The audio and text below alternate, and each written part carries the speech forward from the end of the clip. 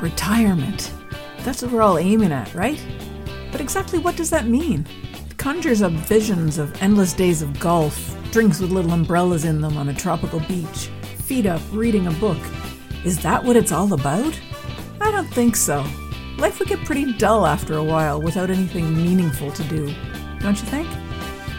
I'm Jackie Doucette, and I'm on a mission to discover exactly what life is like beyond retirement. Join me while I chat with people who've already done it, who've retired to something rather than from something.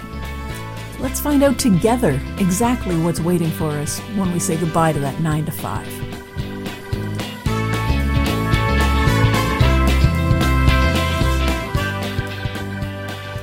Hi everyone, welcome to episode 159 of Beyond Retirement. If you recall, last week I had the pleasure of speaking with Pragito. We talked about expressive meditation. If you haven't listened to that episode, I suggest that you stop here and go back and listen to it now, before listening to today's show, just so you'll have an idea of what I'm talking about. The first thing that I took from my chat with Pragito is that meditation is awareness of the present moment.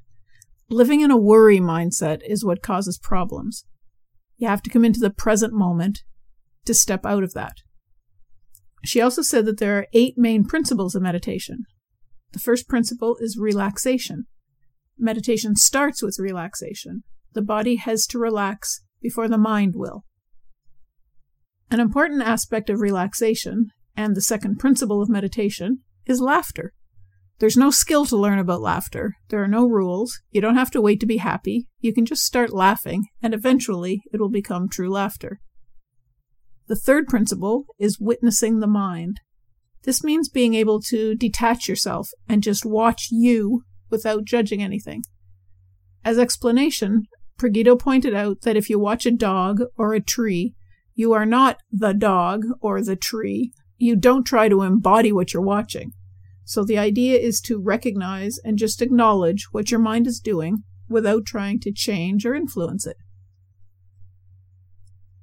This moves right into the next principle, which is practicing non-judgment.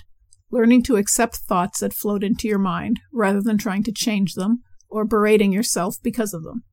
Your number one cause of suffering is judgment. The more you can accept yourself, the more you can accept others. Next is trust. Knowing that life loves you.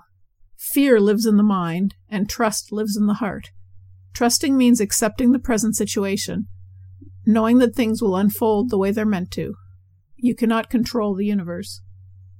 The sixth principle is compassion. Bringing compassion to yourself enables you to release buried anger. It is important to be aware of your own thoughts and actions, but don't judge them. Next is love. Love is at the very core of our lives. We all want it, but we often fight against it or pretend we don't need it. We aren't taught to love ourselves. We're taught to try to get love from others, or that we have to do something to become worthy of love. There are lots of shoulds and ought-tos in our lives. When you can drop those and just love yourself for who you are, you'll be on your way to mastering this principle. The final principle is awareness, the quality of being awake and present to the moment, the secret to being your happiest, most productive self. When you bring awareness to habits that are not serving you, you'll see that those habits start to drop away. Awareness is the master key to your happiness. Pragito explained that expressive meditation is a series of techniques including laughter, tears, dancing, humming, and gibberish. We often shut down certain emotions like pain and anger, perhaps because we've been taught that it's wrong to express them. When they're released, it's easier to drop down to your center of inner peace and calm, which of course is the goal of meditation, to reach that state where you are fully relaxed, calm, and at peace. Pragito said there are 2 stages of expressive meditation. In stage 1, it's important to express out all your emotional turmoil and everything that you generally repress. How you do that is up to you, and that's why there are so many techniques. Apparently, gibberish is quite popular for letting out repressed anger. I guess not having to form words or coherent sentences makes it easier to just let it all out. Laughter can also be used, although Pragito suggests that when trying this for the first few times, it's often good to do it with someone else, and maybe watch a comedy skit or a funny movie together, because the laughter of another person will often trigger your own laughter. After carrying out stage 1 for a period of time, you move into stage 2, which is to sit in silence again for a period of time, witnessing without judgment the thoughts and feelings going on in your mind and body. In her book, Lunchtime Enlightenment, Pragito gives suggested lengths of times for each stage, depending on what technique you're using. Laughter, fun, play, enjoyment. These things relax us, so make sure that you do some of these things every week. In your day, ask yourself sometimes, am I really enjoying this? And if the answer is yes, continue. But if it's no, maybe stop doing it and move on to something else. You will attract people and improve your social life and your family life if you can laugh and enjoy life. Fake it till you make it. It's very hard to be sad if you're smiling. For me, the main takeaway from Pragito's interview is don't judge yourself. This is the number one cause of suffering in the world. When we judge ourselves, we feel bad, and so we turn to judging others to make us feel better about ourselves. So, accept yourself right now for who you are. Self-acceptance, self-love, self-compassion, the 3 keys to being a better person. The best part of learning about expressive meditation is that it works for anyone, anywhere, anytime. You don't have to have an hour to spare. You can take a 1-minute break from whatever you're doing. Close your eyes, as long as you're not doing something that requires you to be vigilant, and simply look into yourself and what's going on in your mind and with your body.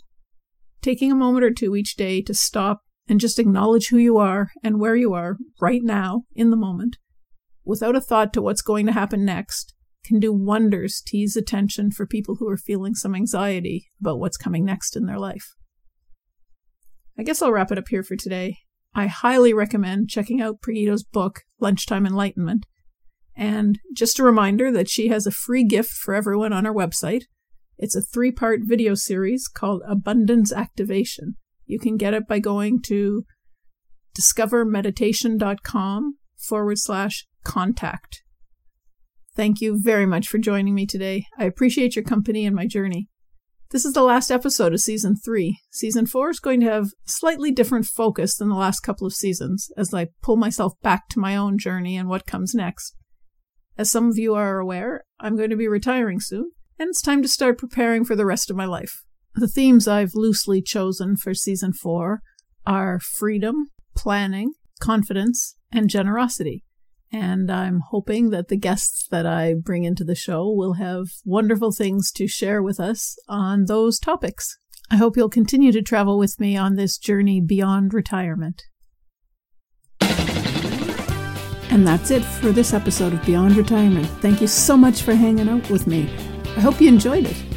Are you ready to start rocking your retirement? Head on over to www.beyondretirement.ca/rocking-it and sign up to plan out your own roadmap for retirement. Don't wait till it's too late.